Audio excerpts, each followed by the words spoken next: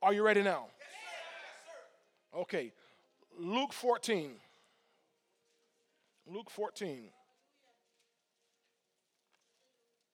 And for sake of time, it's late for many people. So I'm going to skip around a little bit.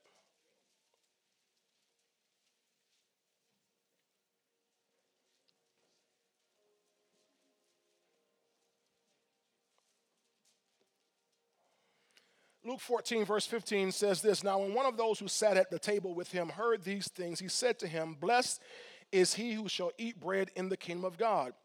Then he said, 'A certain man gave a great supper and invited many, and sent his servant at supper time to say to those who were invited, Come, for all things are now ready.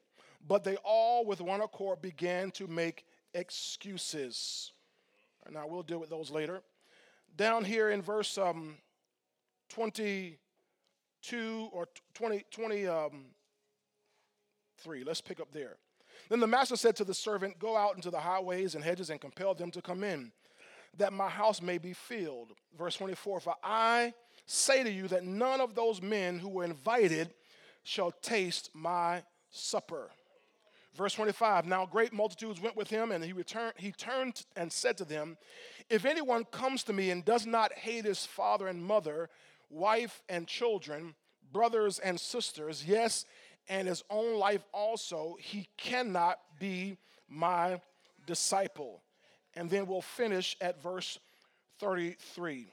"So likewise, whoever of you does not forsake all that he has cannot be my disciple." Can you say amen?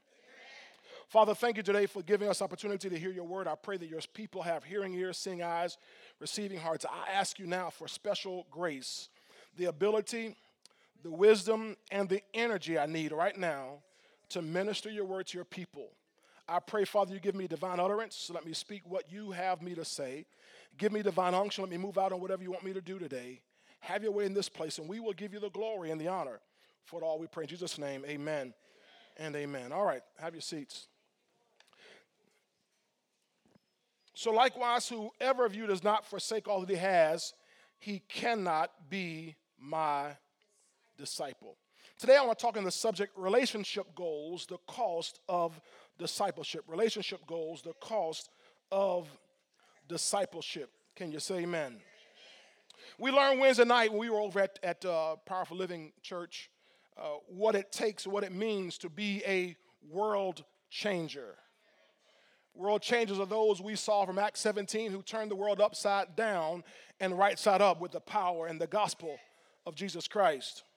World changers we know are a terror to the kingdom of darkness. At the same time, the Bible tells us that all creation is longing for the power of God that comes through the world changers. I want to read very quickly, if you can turn your Bibles, and if you don't have that, they'll put it on the screen for us. Romans 18. Romans 18, I want to move quickly because I got somewhere to go today. In the Word, I mean. I don't have to go anywhere. I don't have anything better to do. Romans 8, verse 19 through 22. When you have it, say amen. Y'all still finding it? Romans 8, 19 through 22? If you have it, say amen. "For the earnest expectation of the creation eagerly waits for the revealing of the sons of God."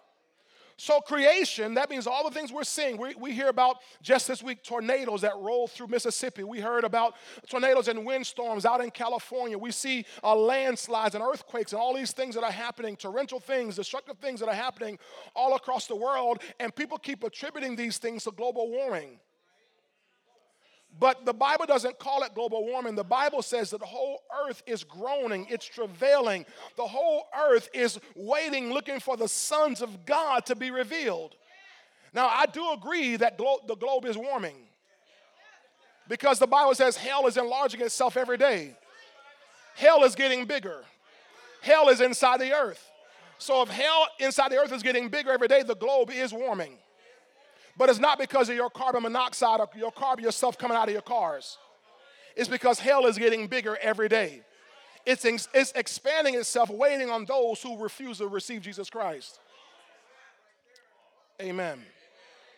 The Bible says that the earnest expectation of the creation eagerly waits for the revealing of who? The sons of God. For the creation was subjected to futility. Not willingly, but because of him who subjected it, what? In hope. Because the creation itself, the whole earth itself, will be delivered from the bondage of all the earthquakes, storms, and rains and destructive things that are happening into the glorious liberty of the children of God. So the earth will keep reeling and rocking and rocking and reeling until it's delivered into our hands. So God has given us the assignment of being world changers. God sends sons to change the world. I want you to hear me. I want you to hear me very, very, very closely today, because I'm trying to take you somewhere. God sends sons to change the world. We just read that. The earth is waiting to be delivered. It's groaning and travailing, waiting for the revealing of the who? Sons of God. 1 John 3, verse 8 tells us that whoever sins is of the devil, because the devil, he's sinned from the beginning. For this purpose, the Bible says, the Son of God, was manifested or revealed, that he might do what? Come on, read it loud, saints. Destroy. Now, if you ain't going to pay attention, go home. But you got to get this, because God has relationship goals. I know you have relationship goals, and you're trying to get somewhere with somebody. But I want you to know today God's relationship goals. Hallelujah. So for this purpose, 1 John 3:8, put it back up there, the Son of God was manifested that he might destroy the works of the devil. So sons are revealed to destroy the devil, to destroy his works. But you must be a son to do this. We have the same purpose. We have the same assignment. We see in 1 John 3:8, the Son of God comes to destroy the works of the devil. But we read back in Romans chapter 8, where we, the sons of God, are the ones that deliver the earth from its corruption. We have the exact same assignment, ladies and gentlemen. So God is interested in sending out sons. Are y'all hearing me today? So God has relationship goals. Everybody say relationship goals.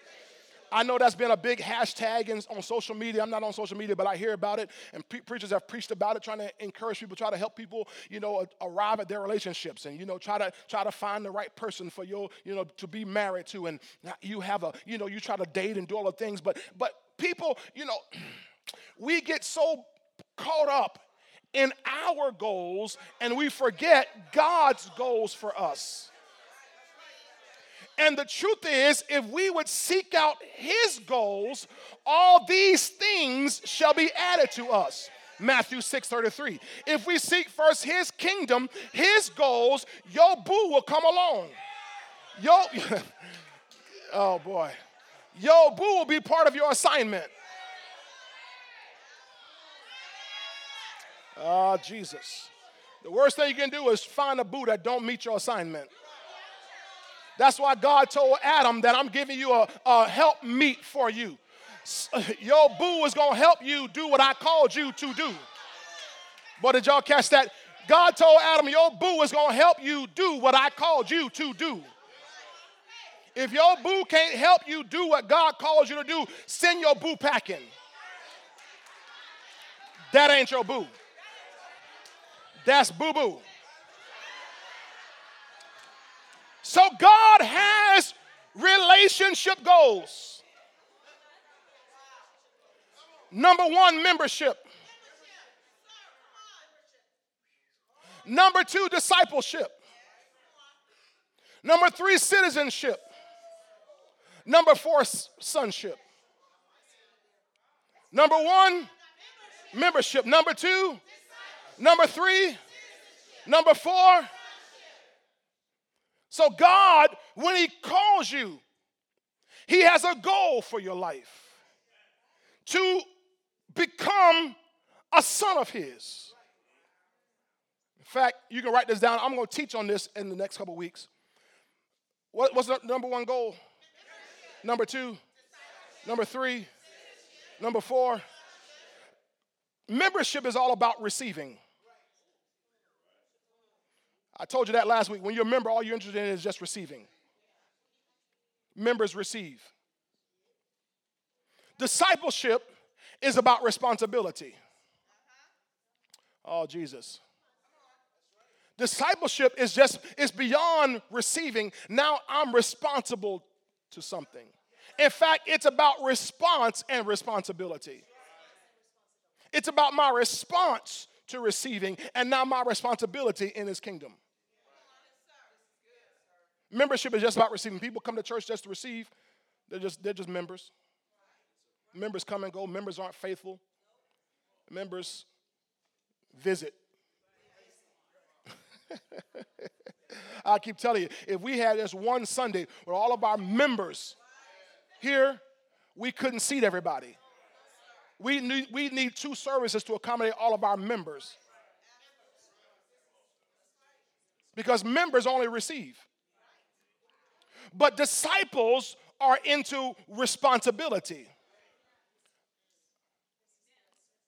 Once you're in understanding citizenship, now it's about rights. Rights and privileges. So we move from receiving to responsibility to now my rights.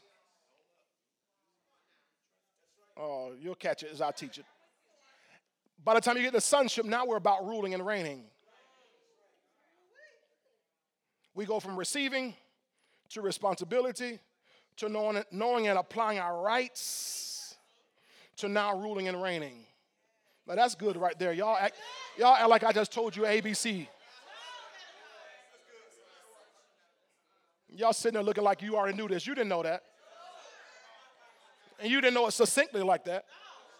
See, I'm trying to take you somewhere, but if you just don't keep being a member, then you'll never get into a place of responsibility or knowing your rights, which means the devil can keep busting you in your head, and you'll never get into ruling and reigning where you're now running the earth as God called us to run the earth. Let them have dominion over the earth. That's what God called Adam to do. Let them have dominion over the earth. The Bible calls Adam the son of God. Glory to God. Hallelujah. Now, I want you to see something here. John chapter 1, verse 12. I'm going to look at it in the King James Version. Thank you, Lord. Is it all right if I take my time? I'm not going to take more time. I'm just going to take my time, meaning I'm not going to rush through this because I think this is some meat we got to get. We've got to get this, and I'm going to take it like my partner. I want to call him a man of God. Dr. Bill Winston says, I'm not going to come back down. I need you to come up. We can't come down. We can't stay on a level that we've been on for years and think we're going to operate in the high realm of God's kingdom. Tell your neighbor you're going to have to come up. Some of y'all didn't say anything. Tell your neighbor you're going to have to come up. You can't stay on pablum. You can't stay on breast milk. You can't stay on ABC 1, 2, 3. You can't stay there. You're going to have to at some point start doing exponents and start doing factorization. You're going to have to start polynomials. You're going to have to move on up a little bit. You're going to have to get in a long division at some point.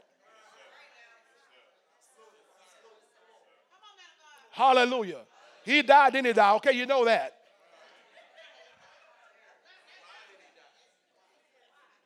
John chapter 1, verse 12, I want you to see this. The Bible says, but as many as received him, to them gave he what? Power to become. To become what? The sons of God. Where are all the musicians? Find a musician and tell them to get in church. Find them all. Make sure they get in church. I don't care where they are. Tell them to get in church. They're not supposed to be back in the hallway, outside, down the street, in church. We're not going to have that. That's how all them other musicians do. They lollygag and they don't grow. I gotta have them grow. My son's one of them, so I ain't picking on nobody. I don't get a snap. Hallelujah. He says he gave them power to become the sons of God, even to who? Even to them, do we need to start over? Even, come on, media, stay with me. Even to them that believe on his name. So believing is what gets you into this place where you now receive power to become something.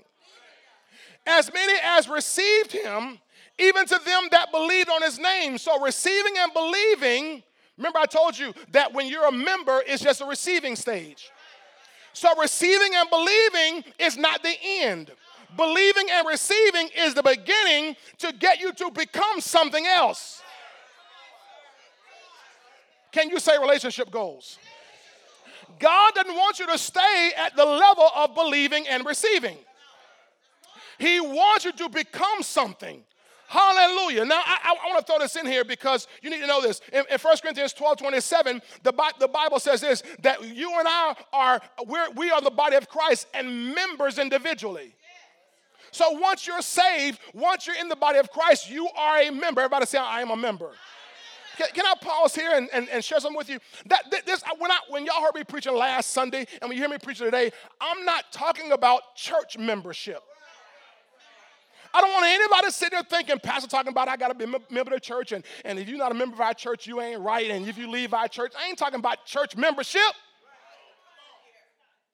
I heard somebody say this, and I agree. If you leave this church, you've lost nothing.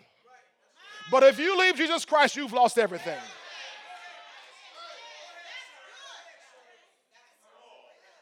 I'm not talking about church membership.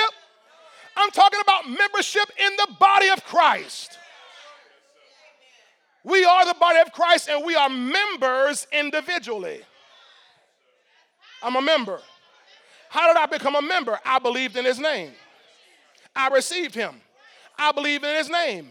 I received him. I believe in his name. But that's not the goal. That's the beginning. I heard we have some track stars here in our church. Had a track meet yesterday. When they stared there at the starting line right there, Brother Dwight's trying to coach them, trying to get them to move their feet. And if they at the beginning line, they're in the race. They're in the race. Got the whole uniform and the outfit on, the tights and all of whatever they need. They're in the race. But being in the race doesn't win the race. Starting the race doesn't win the race. The goal is not the beginning, the goal is the end. So God is happy that we're members, but he doesn't want us to stay as just members. He wants us eventually to become sons. Now, I hear somebody, you're very, very deep and you know the word as much as I do. 1 John 3:2, Pastor, 1 John 3:2, Pastor. 1 John 3:2 in the King James Version says this, beloved, now we are sons. Now we are the sons. Now we are the sons. Yes. Now we are the sons. Yes, great. But a baby, when a baby's first born, doesn't know he or she is a son, is an heir, is entitled to anything. They don't know anything. So they cry for everything.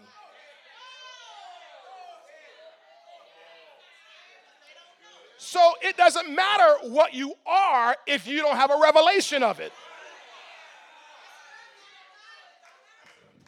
Yes, you are a son of God. Yes, we are the sons of God. But you don't know that when you first become a member.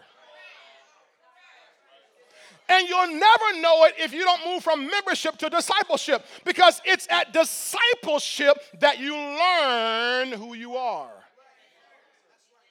You'll never know. I mean, and I'll teach this here maybe next week, that we are already citizens of the kingdom of God. You don't have to become a citizen after you become a member. The moment you become a member, you are a citizen. When I was born, but that's what Paul said. Paul said, I was born a Roman. There's one man, a Roman centurion said to him, he said, I paid a high price for my citizenship. Paul says, I was born a citizen. But being born a citizen doesn't mean you know what your rights are as a citizen. You are that, but you don't know that. In fact, most Americans have no clue what our constitutional rights even are. have never even bothered to ask or seek out to inquire, what are our rights? But we'll be the first ones to say, oh, you violated my rights. What's the right? Where you get it from? What's the code?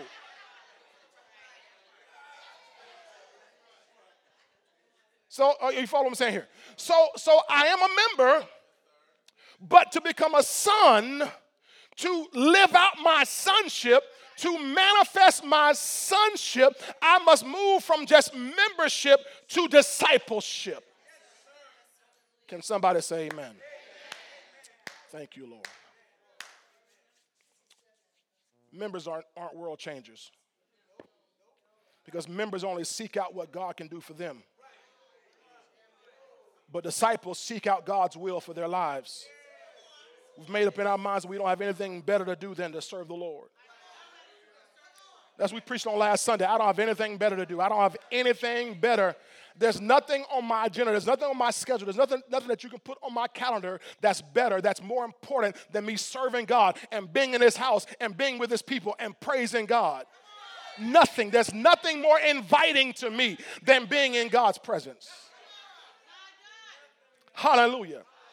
Now, last week I showed you all kinds of people who would follow Jesus Christ. But I also want you to know that there's a difference.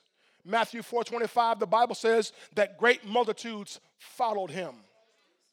Great multitudes follow Him from Galilee and Decapolis to Jerusalem, Judea, and beyond the Jordan. But in Luke 5:11, when Jesus ministered on the sea of Galilee, and Peter and those had their boats, and Jesus used their boat, and He gave them instruction to cast out into the deep, and they caught all these fish.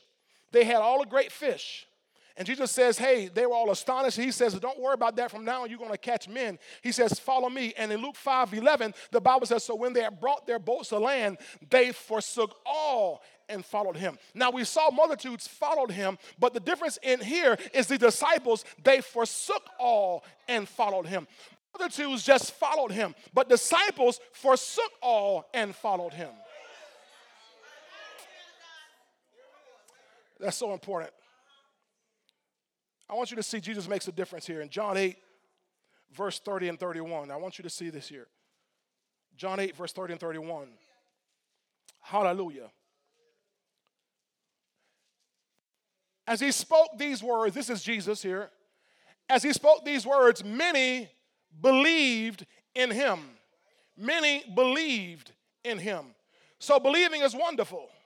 We should believe in Him. How many of y'all believe in Him?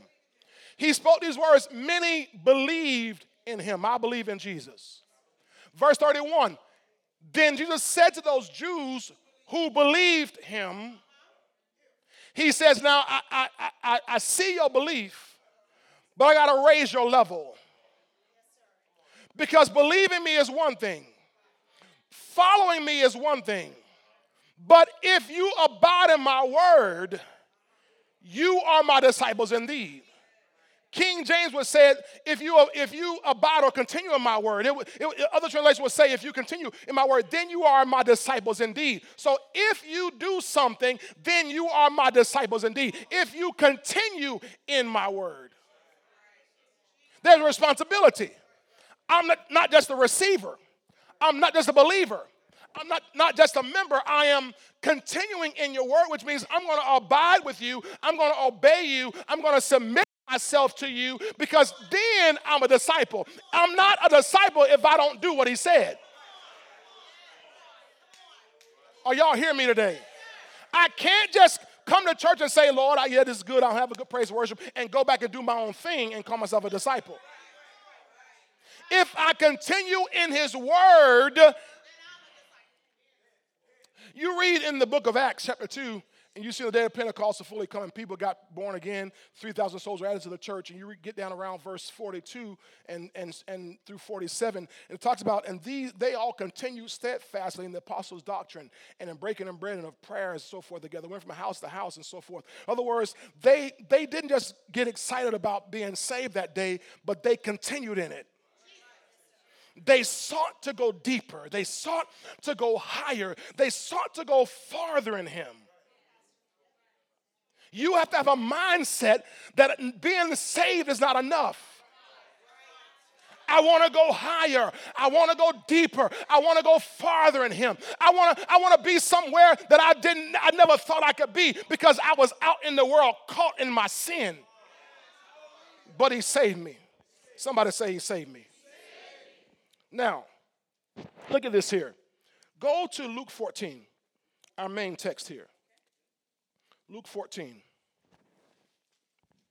If you continue my word, then you are my disciples indeed.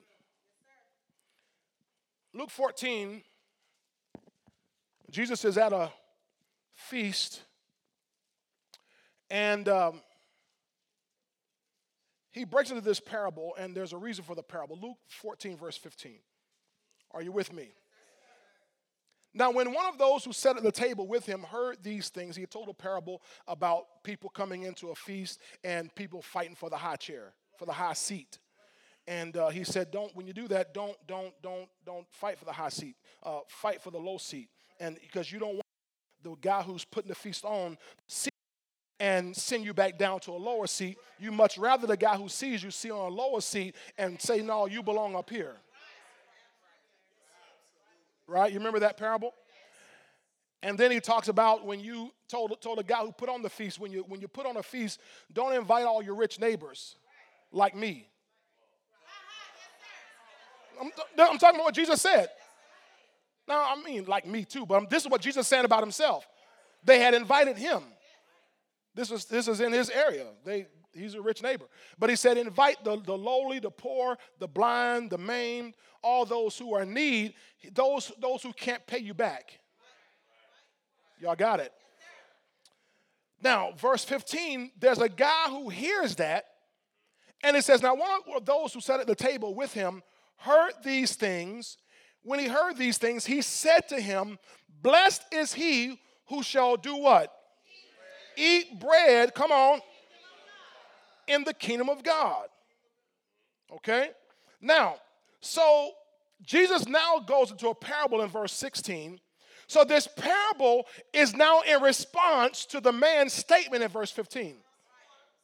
This parable is not just out there floating by itself. It's response to what the man said. He said, blessed are those who shall eat bread in the kingdom of God. So he's going to talk about what it takes then to be one who eats bread in the kingdom. What it takes to be invited to the king's table. In Revelation chapter 19, and I believe it's verse 9, the Bible says, blessed are those who are invited to the supper of the Lamb. Blessed are those who are called to the marriage supper of the Lamb. So that's a picture of the end. That in the end, God's going to hold or host a marriage supper of the Lamb. That's going to be the actual supper. And blessed are those who are called or who are invited. Because not everyone is invited to that one. And the reason everyone won't be invited to that one was because they didn't respond to the ones earlier.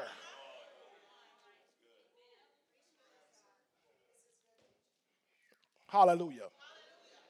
And so he now goes into this parable about an invitation. I want you to see this here. Verse 16 says, a certain man gave a great supper and invited many. A certain man gave what kind of supper? This is a big feast, and he invited what? So we know this is a wealthy man. If you're going to have a great supper and invite many, you must have a huge estate. Now, this is a picture of Jesus, of the Godhead, making an invitation to people to come to him. God is great. God is hosting a great supper. We just sing a song, come over here where the table is spread and the feast of the Lord is going on. So God has a great supper, and notice he invites many. The Bible says many are called, but few are. Y'all know the Bible, right? So he invites many to come to this supper that he has. All right? Verse 17. And sent his servant at supper time to say to those who were invited, come, for all things are now ready. Now, notice how this appears here. Say to those who were invited. Now, you got to remember, there is no evite. There is no email. There is no texting. There is no digital device of any sort. So to first of all invite you to the feast, to give you a save the date, they had to send a servant out first ahead of time to tell you on this certain date, there's going to be a great feast prepared. So get yourself ready because there's going to be a certain day that you're going to have to, we want you to show up to our feast. Got it? And so then when it came time, the feast was now ready, the servant had to go back out to those and tell them, it's time to come now because the feast is ready. Which meant that those who were invited had time to prepare and decide if they're going to come. They have time to think about their lives and what's important to them. They had time to make adjustments. They had time to figure out, was it worth their time to go here or to not go? So by the time the servant comes out now in the story, they've already had this time. He comes and says the time is now to come. Tell your neighbor the time is short. Tell them you better get ready because you get one invitation.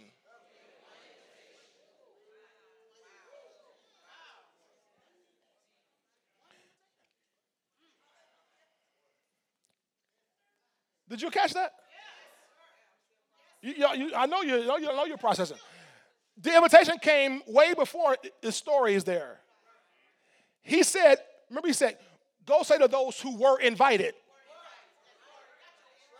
They were already invited. They already knew about it, which meant they already heard the gospel. They already heard the invitation. They came to church every Easter and heard it. Every time they went to a funeral, they heard the invitation. They heard it somewhere. Somebody came and knocked on their door and told them about it. They heard the gospel preached at some point. They were invited. But now the time has come. Okay, it's it. Here's it. Come now. This is your last draw. This is your last chance. This is it. Are y'all hearing me? So he said, he sent a servant and told those who were invited, come for all things now ready. Verse 18. Now watch what happens. But they all with one accord began to do what? They all began to make excuses. The Bible says with one accord, like with one consent, like they all agreed on it. They all formed some kind of suicide pact. They all went with the majority. They went with the majority. Well, my mama, she wasn't going, so I'm not going to go. And my best friend said he wasn't going, so I'm not going to go. And my girlfriend, who I just started dating, she said she wasn't going, so now I'm not going to go. And now the guy who I had eyes on, he said he wasn't going, so now I'm not going to go. And my brother, he said no, he had something better to do, so I'm going to go and do what with one accord. Be careful who you form accord with. Be careful who you consent with. Be careful who you surround yourself around because they will influence you to make a wrong decision on a grand opportunity.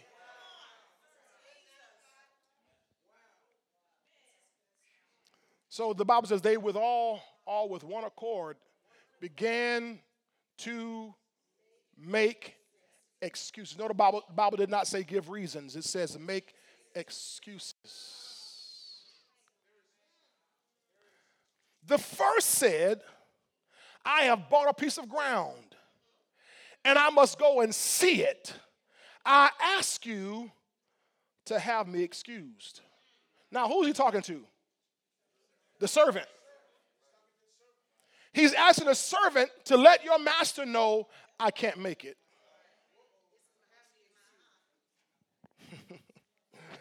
Now, he doesn't know the master has an authority. We'll see it later on. He says, I ask you to have me excuse. He says, why? I bought a piece of ground. Everybody say, I bought a piece of ground. Now, here's a question. Here's a question I have. He said, I bought a piece of ground. Was the ground going anywhere? Chris, the ground wasn't going anywhere. I bought a piece of ground. I got to go see it. I mean, listen, first of all, the man was having a feast. He wasn't asking you yet to move in.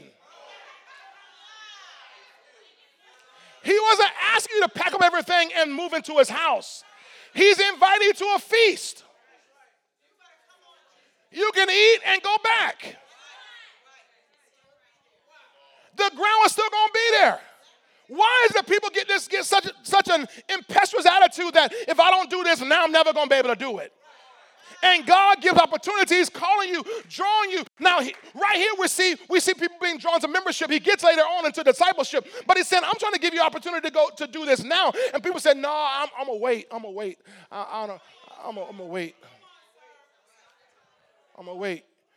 You're only young for so long. And I'll wait till I'm 30.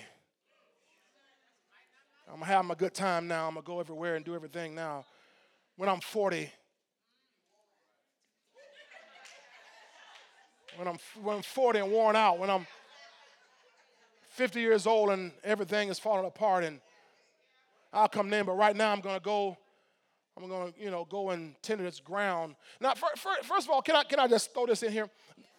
He said, I bought a piece of ground and I must go see it. Wait, you didn't see it before you bought it?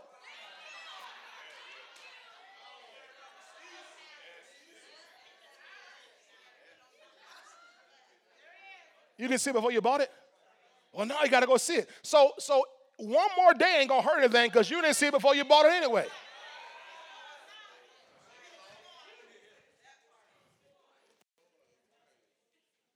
And what happens with people, they miss out on Jesus because they keep saying, I'll do it later. I give my heart to Jesus later. And don't understand later may never come.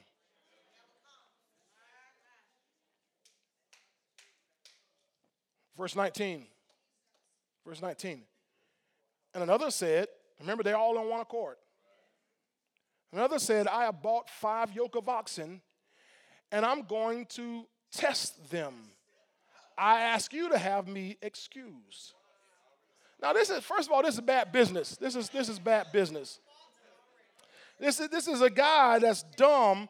I mean, this is like you going to buy a car. You pay for the car, and then now say, I'm going to go test drive it. He said, I bought 5 yoke of oxen. Now, what this is a guy in business because you don't buy 5 yoke of oxen for your backyard. This is a guy, he's in business. So what he's doing is saying, I must attend to my business. My business affairs come first. And that's the danger of people in this hustle, grind culture that we live in today. Everybody's trying to hustle and grind and become 6 figures, 7 figures in no time. And you're trying to do all this, and you put all this before the invitation. And don't understand that the invitation is an invitation to a rest. To a rest that you don't get through your hustle. You'll never rest in your hustle. Your hustle will have you toiling and sweating and doing things that you don't even figure you should be doing because you're caught in the grind, in the rat race, trying to make something out of nothing. And God is saying, I'm inviting you to a rest that if you'll give me a chance, I'll bless your business.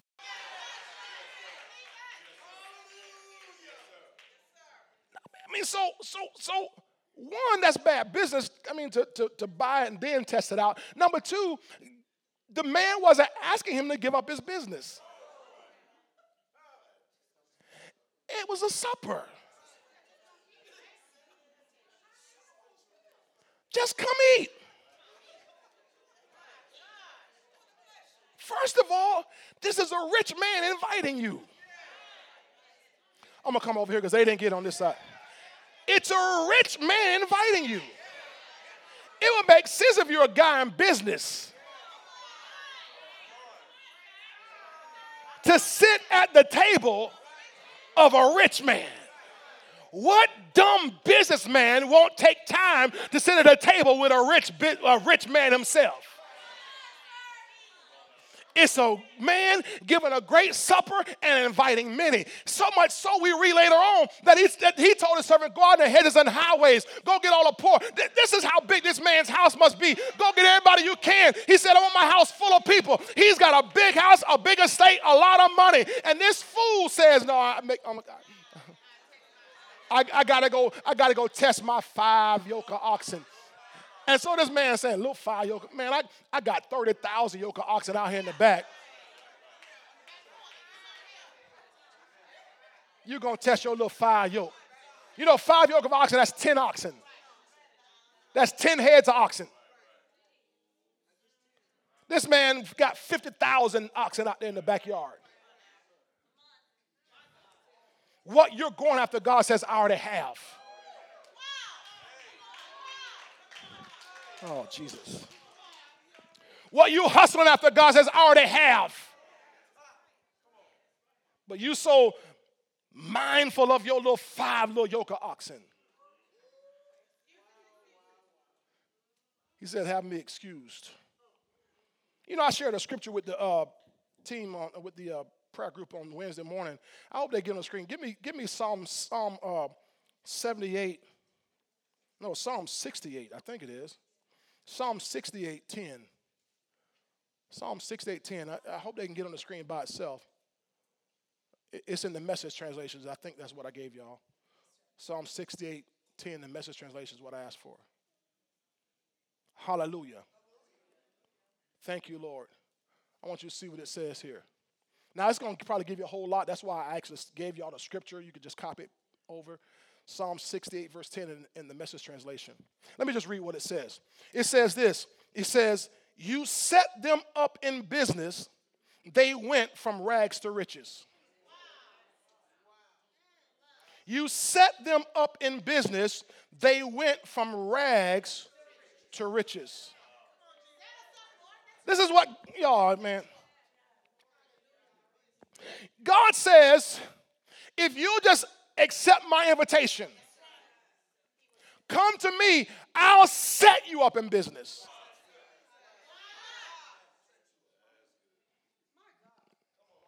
Well, that didn't go over well. Just keep doing it your way. Just keep doing it your way. Just no, I'm gonna listen to all the YouTube people. I'm gonna listen to all of Facebook. I'm gonna listen to all the Twitter people. Let them tell me about business. God's saying, child, please. They playing with pocket change. Saying they're playing with pocket change. I'll set you up in business and take you from rags to riches. But you got to put me first. When I call you, when I draw you, come to me, all you who are labor and heavy laden, and I will give you rest. Take my yoke upon you and learn of me, for I am meek and lowly of heart, and you will find rest to your souls. Matthew 11, 28 through 30.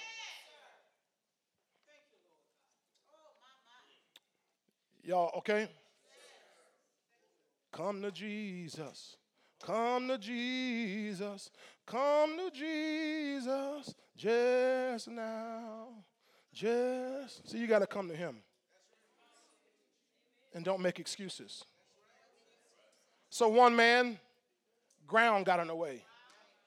One man, business got in the way. Verse 20. Still,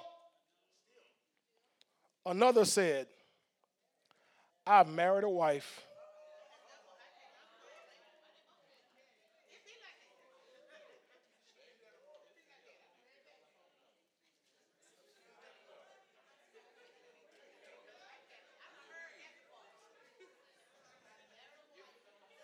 I married a wife, and therefore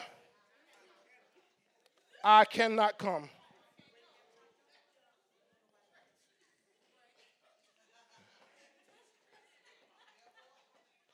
Now, implication must be that when the invitation first came, he wasn't married yet. But between time that the invitation came and the feast day came, he took a wife. And he said, I cannot come. Why couldn't he come, Deacon Gershom? Maybe it was because he's so enraptured in his wife and so attracted and so overwhelmed by sexual desire that I can't come. I can't get away from my wife because she's so pretty, she's so fine, and I just want to be with her, and I just want to just be all with her. Just I can't play basketball with the boys no more, and I'm just all in my wife. Whooped, we call him whooped. That's one thing. Or he's henpecked.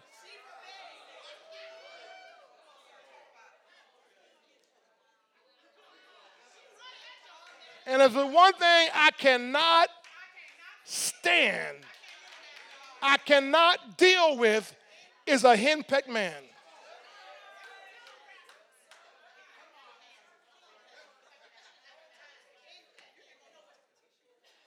You can't make a move without your wife's approval.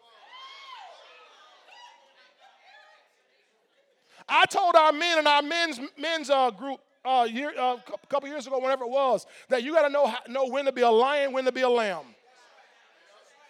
Remember me teaching on that in our men's breakfast about lions and lambs? You got to know there's time to be a lamb when you lay down. All right, praise God. All right, yes, honey, you're right about that. But there's times you got to know when to be a lion. Now, I see many ladies on this side. Let me come on this side. They looking at me funny. They come on this side. They looking at me in a crazy tone of voice.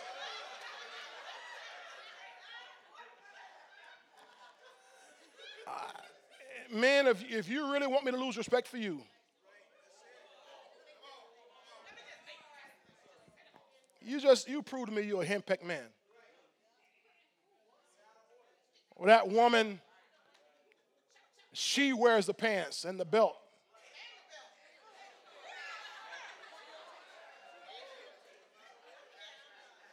And whatever she decides is what we do. Wait a minute, who's the leader? Who's the one that God holds responsible? Adam, where are you?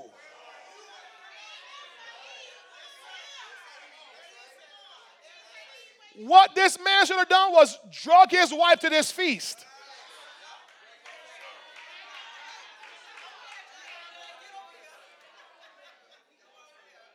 No, honey, no, I don't. We shouldn't go because I think we should go out on a date, and we should. No, I've been invited to this feast with this great man over here. We're going to this feast. This invitation came. It came before you came along. That's my calling. I've been drawn there, and I'm not going to change my plan just because you're in my life now.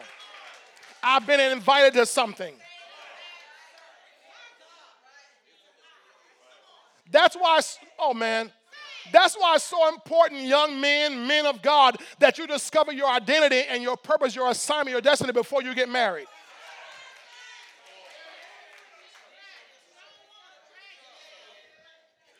So once you get married, you know she fits in. Because if she doesn't fit, she's not the one. I don't care about her hair. I don't care about her figure. I don't care about her waves. I don't care about her smile. I don't care about no whoop appeal. If she's not the one that fits into your assignment, she's not the one.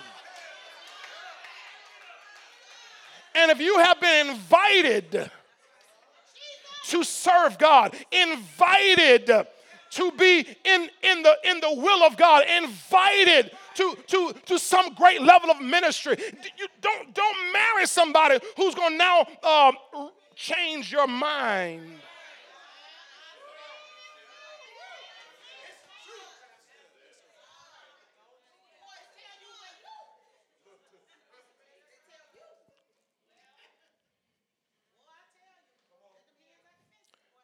In the reality, based on the story that we're reading, he chose, listen to this, the temporal over the eternal. Because I have a little bit of news for you. It may be saddening, disheartening to somebody, but marriage is temporal. Y'all better hear me. You better hear me. Marriage is temporal. Marriage is temporary. I'm not talking about you getting divorced. I'm talking about marriage is only for this earth. Once you leave this planet, your marriage is over. That's why when you get married, they say, till death do us part. Because once you die, it's part. You part.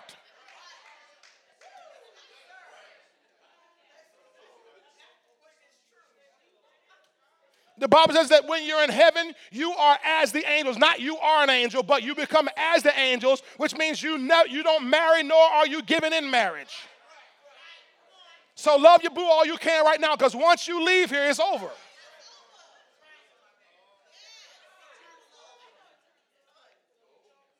So you must choose then the eternal part. Because your eternal must have more priority over what's temporal.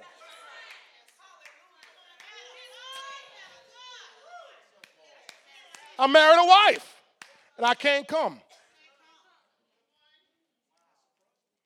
Verse 21, the servant reported these things to his master, and his master, the house, being angry. Now remember, he's showing you himself. You got to catch this. This is talking about Jesus. He's talking about himself and the Father. The master of the house being angry. So he doesn't take it kindly when you make an excuse about your business or your ground or your equipment or your marriage or your little plans. He doesn't take that kindly. He doesn't take that nicely. The Bible says he became angry.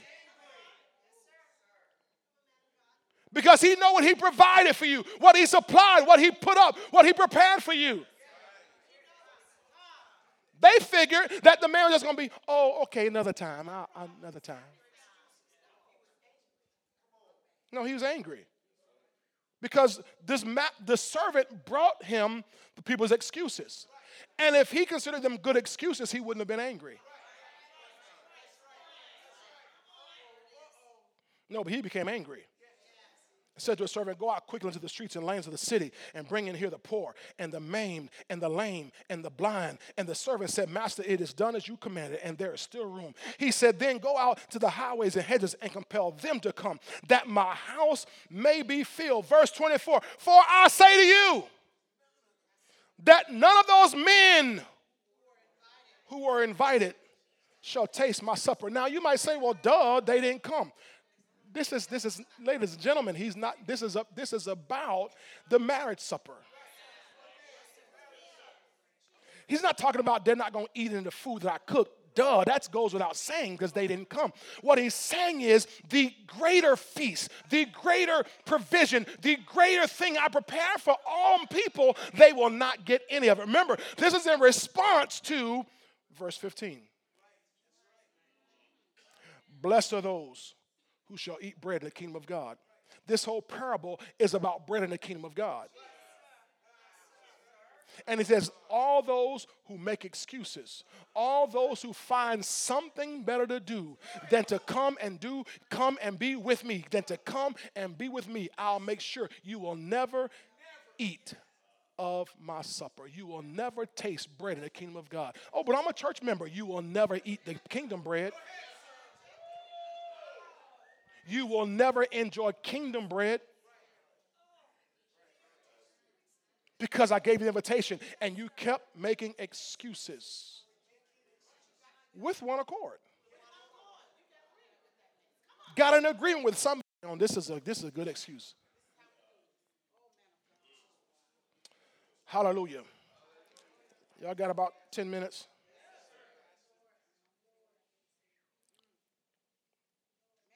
For I say, none of those who were invited shall taste my supper. Verse 25. Now, obviously, he gets up from the table now. He leaves the house. Because verse 25 says, now great multitudes went with him. Multitudes went with him. They followed him. Remember I told you about multitudes now, right? Last Sunday. And he turned and said to them, if anyone does what? Now, that's what they're doing. Remember the parable before. He said those, okay, I invited some, they didn't come. Now these are saying, okay, we're going with you. We're coming to you.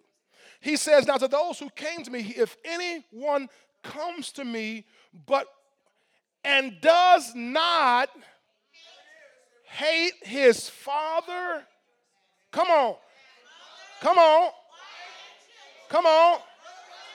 Yes, and he cannot be. Otherwise, he says, I see you following me, but I see you coming with me, but I need you to move from membership, multitude, to discipleship. And I got to let you know ahead of time what the qualifications are for discipleship. I got to let you know who can and who cannot be my disciple. Just because you're in the crowd doesn't make you a disciple. Just because you're in the in crowd doesn't make you a disciple. Just because you're near me and you're eating the bread and the loaves doesn't make you a disciple. He says, I have specific high qualifications for discipleship. Now remember now, what's the goal again? What's the goal? What's the goal? What's the goal? Sonship. And most people miss it at discipleship.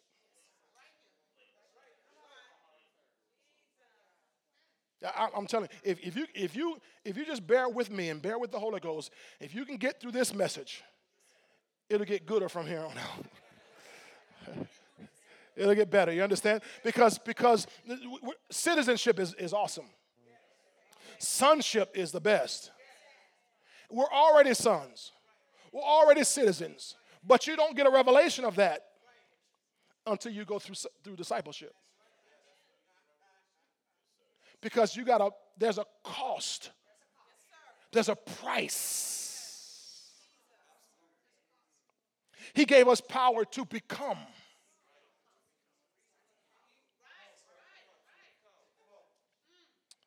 Thank you, Lord. He cannot be my disciple. That's a hard statement. But I mean, what I mean by hard is it's a firm statement. It's a standard. He didn't say, I'm not sure you can be my disciple. He says he cannot. He's telling us explicitly he cannot be my disciple if he does not hate his who? Father and who else? Wife and brothers and sisters. Yes, his own life also.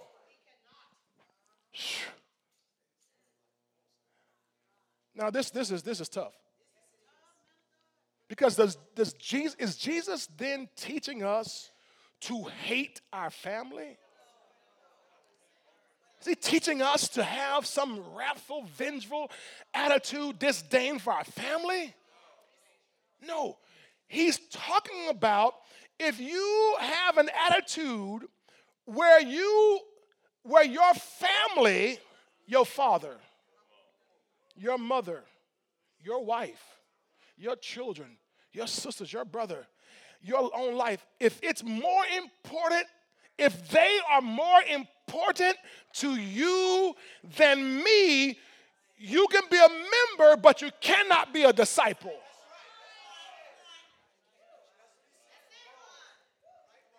Because discipleship is going to push you into a place of surrender and submission that others may not go to. And there's going to be a place where you must come to a decision. Do I choose mama and do I choose my daddy and do I choose my children or my wife or do I choose Jesus? And unfortunately, many Christians today get caught choosing their families, get caught choosing their loved ones over Jesus Christ because they're not willing to break free. They place more value on temporal than they do the eternal.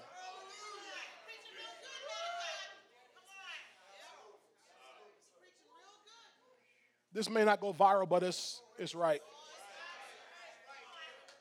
It's right. In Matthew 10, verse 34 through 37, put on the screen for me, please, media. I'm going to speed through this. Hallelujah. Matthew 10:34 through 37. Matthew 10:34 through 37. Listen to this. Listen to this. Do not think that I came to bring peace on earth. Well, didn't he come to bring peace on earth? He said no. Is that it? Did y'all see it in your Bibles? Is it in red? Is it Jesus saying that? Well, didn't Jesus come to bring peace? He says, no, don't think I came to bring peace on earth. Now, he's the Prince of Peace. God is the God of peace. But he says, don't think that I came to bring peace on earth. He said, I did not come to bring peace, but a sword. This is rocking somebody's boat right here.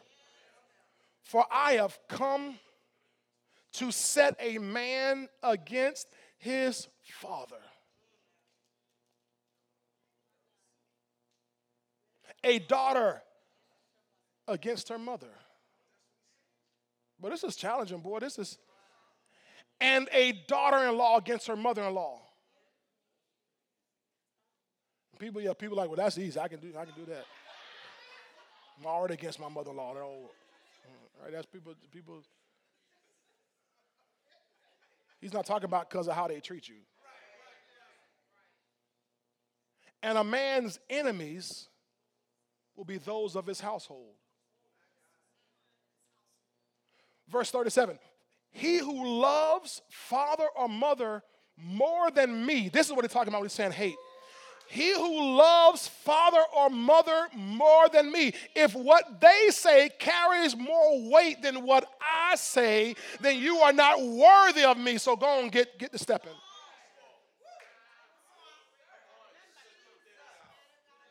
And he who loves son or daughter more than me. If you value what they say, and if their opinion matters more than what my word says, he says, you are not worthy of me.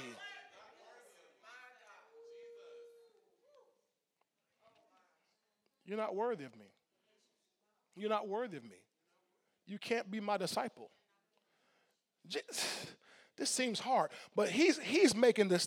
He's setting the standard here, making it very clear. Either you are with me, or you're against me.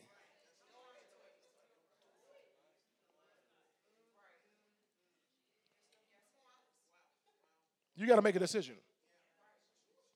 Give me Matthew 12. Matthew 12, same book. Matthew 12, 46 to 50. Watch this. Matthew 12, 46 to 50. While he was still talking to the multitudes, behold, watch this. This is Jesus. He's going to show himself in himself how this works. He said to the multitudes, they said to him, hey, his brothers and his sisters stood outside seeking to speak with him. Verse 47. Then one said to him, look, your mother and your brothers are standing outside seeking to speak with you. Your mother, your blood mother, Mary. Your brothers, James, Jude, they're out there waiting to talk to you. But he answered and said to the one who told him, who is my mother? And who are my brothers?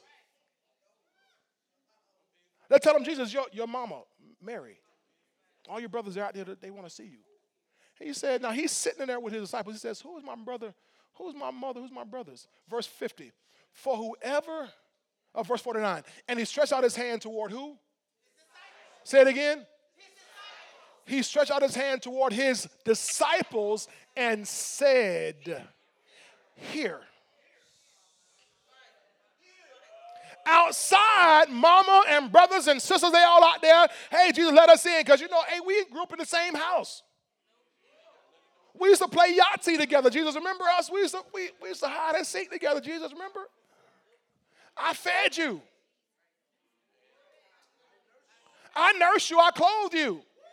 We want to see you. He said, who's my mother? Who's my brothers? He looked around his disciples and said, here are my mother. This is my family. Oh, Jesus. I know some of y'all have a hard time getting this. He says, this is my family. See, that if you would get this, it'll probably offend your mama and your daddy for real if you got this, because you find this is my mother.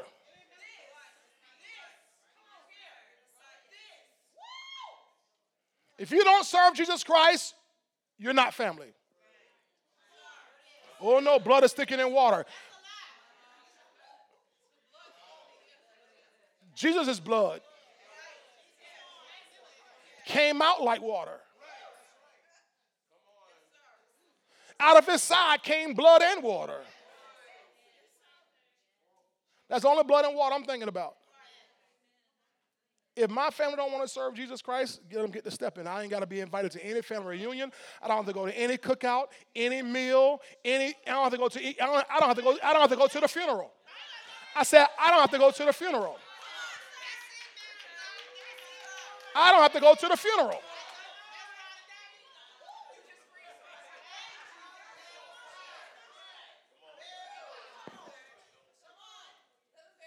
Look, can I show you that? Look at Luke 9:59. Luke 9:59. I'm going to show you this here.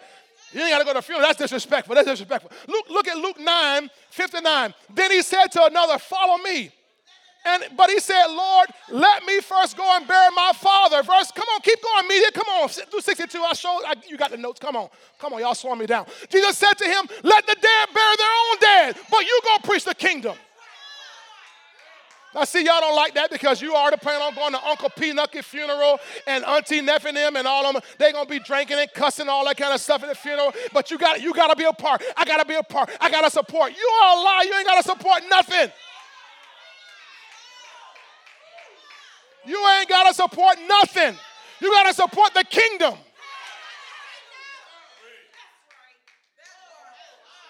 He said, if you have that kind of mindset, you cannot be my disciple.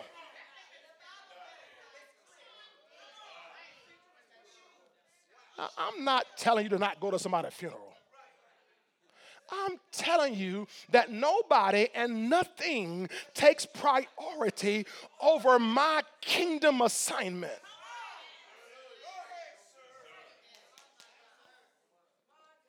Verse 61 and 62.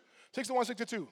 And another also said, Lord, I will follow you, but let me first go and bid them farewell who are at my house. Let me go say bye to all my family. I'm going to come. But Jesus said, no one having put his hands to the plow and looking back is fit for the kingdom.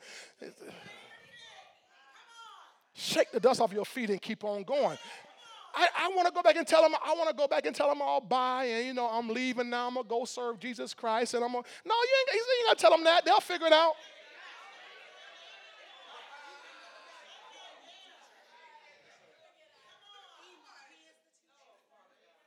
They'll figure it out.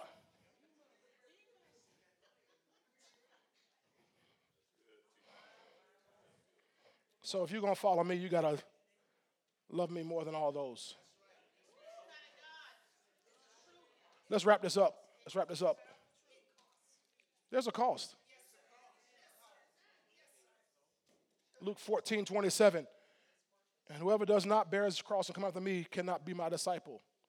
You got to bear your own cross. You got to lay down your life for the kingdom of God. Bear your own cross. Now, the cross is a place of death. Matthew 10:38 and 39. Read what it says, Matthew 10:38 and 39. Hallelujah. And he who does not take his cross and follow after me is not worthy of me. He who finds his life will lose it, and he who loses his life for my sake will find it. Revelation 12:11 says this, they overcome Satan by the blood of the Lamb, by the word of their testimonies, and they did not love their lives to the death. All right, now, let's go to the end here. Here it is. Back in Luke 14, I want to please God. I want to walk with him. I love my mama and my daddy and my sisters and my brothers. My mom and dad are already in heaven. But I have, a sister and 3 brothers, and I have uncles and aunts and aunties, and, a few of them left, a couple of them left, and I got cousins and nieces, nephews. I have 4 children and a wife and all that. I love every one of them. But if they would ever get in the way of me and Jesus, they got to go.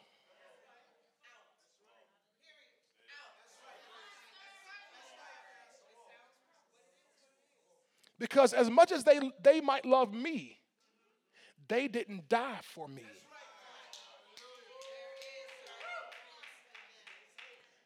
They can uninvite me from the reunion. They can kick me out of the group me. But they have no heaven or hell to put me in. And I'd rather offend them than offend Jesus. If I offend them, I just get kicked out of the group. But if I offend Jesus, my name is blotted out of the Lamb's book of life.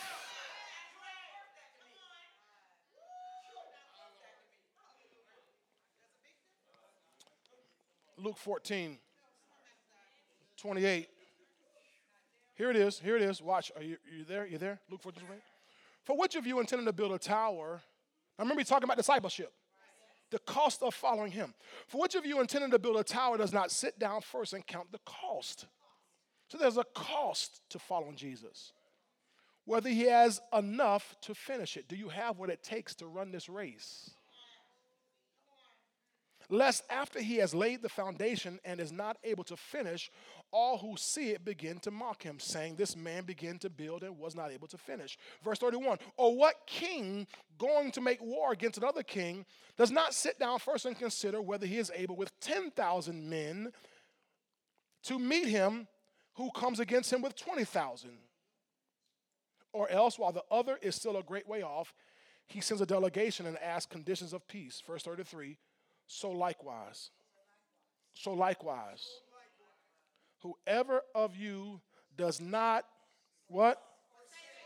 Forsake all that he has cannot be my disciple. If you're not willing to leave everything, you can't be my disciple. Let me show you one last scripture. Matthew 13:44 and 45. Matthew 13:44 and 45.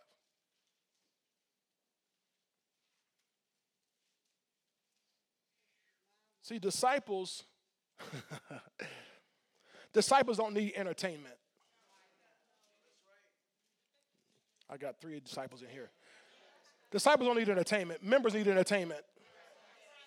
Members, you got to keep having softball games and bowling events, and you got to have pool parties, you got to have pizza shows, you got to have lights and camera action, you got to have booty shakers come out every once in a while, you got to do all that kind of stuff with members. Because you got to keep members entertained. I saw that this morning. I saw a church last Sunday. They had an old marching band in the church with booty shakers right out front in front of the deacons. Full college marching band in the church.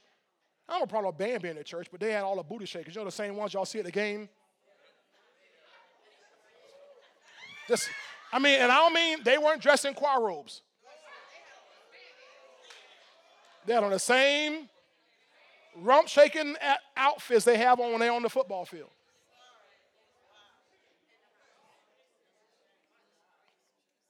Dancing like Herodias in front of all the deacons and all the elders. Because members have to be entertained. But disciples want to be entertained. Disciples want to be engaged. I want to learn my responsibility. I want to fulfill my calling. I have a calling to fulfill. All right. Again, the kingdom of heaven is like treasure hidden in the field, which a man found and hid. And for joy over it, he goes and sells all that he has and buys that field. I'm talking about forsaking all. Again, the kingdom of heaven is like a merchant seeking beautiful pearls. Go to verse 46, please. I'm sorry, verse 46. Who, when he had found one pearl of great price, went and sold all that he had and bought it.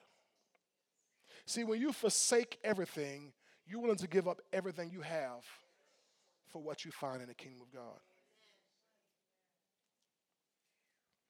This word forsake, apatasso, means to set apart, to separate oneself, to withdraw oneself from anyone, to take leave of, to bid farewell to renounce,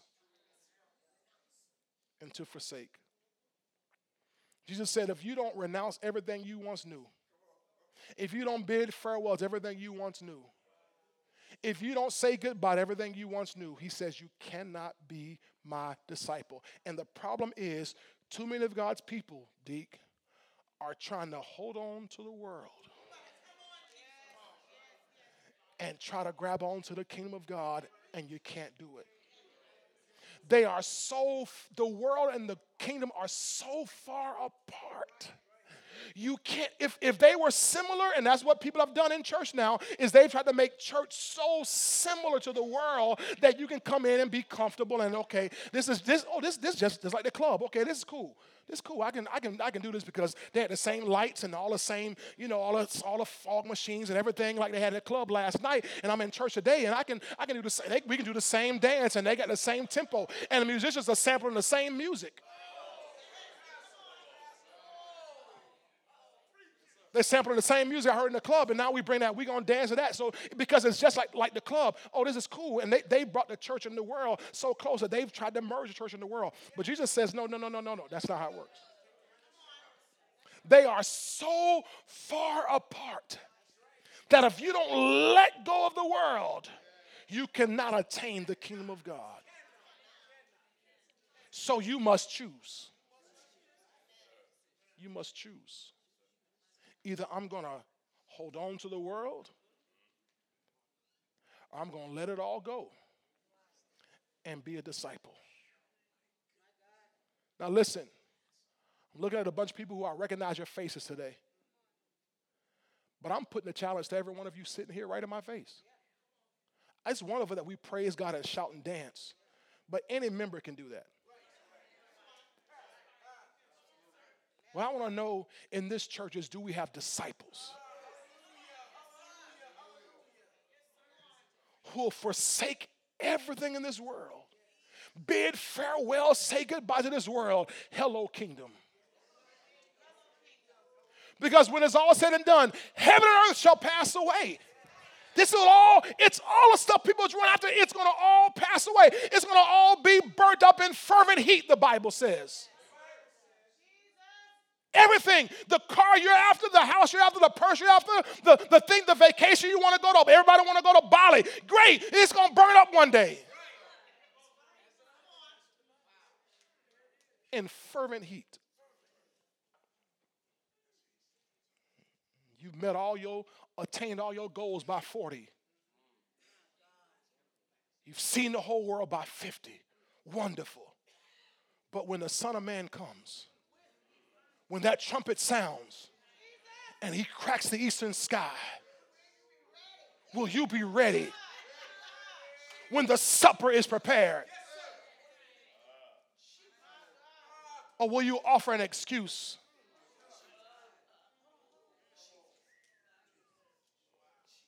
I can tell you right now, there'll be no excuse acceptable to the Master. He wants you to be ready. He wants you to know. You must decide now while you still have time. Stand to your feet.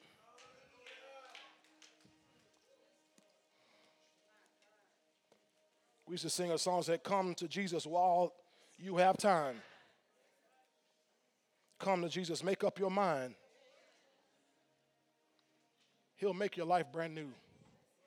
He will take care of you. You must come while you have time. Now listen to me, I don't care how long you've been a member.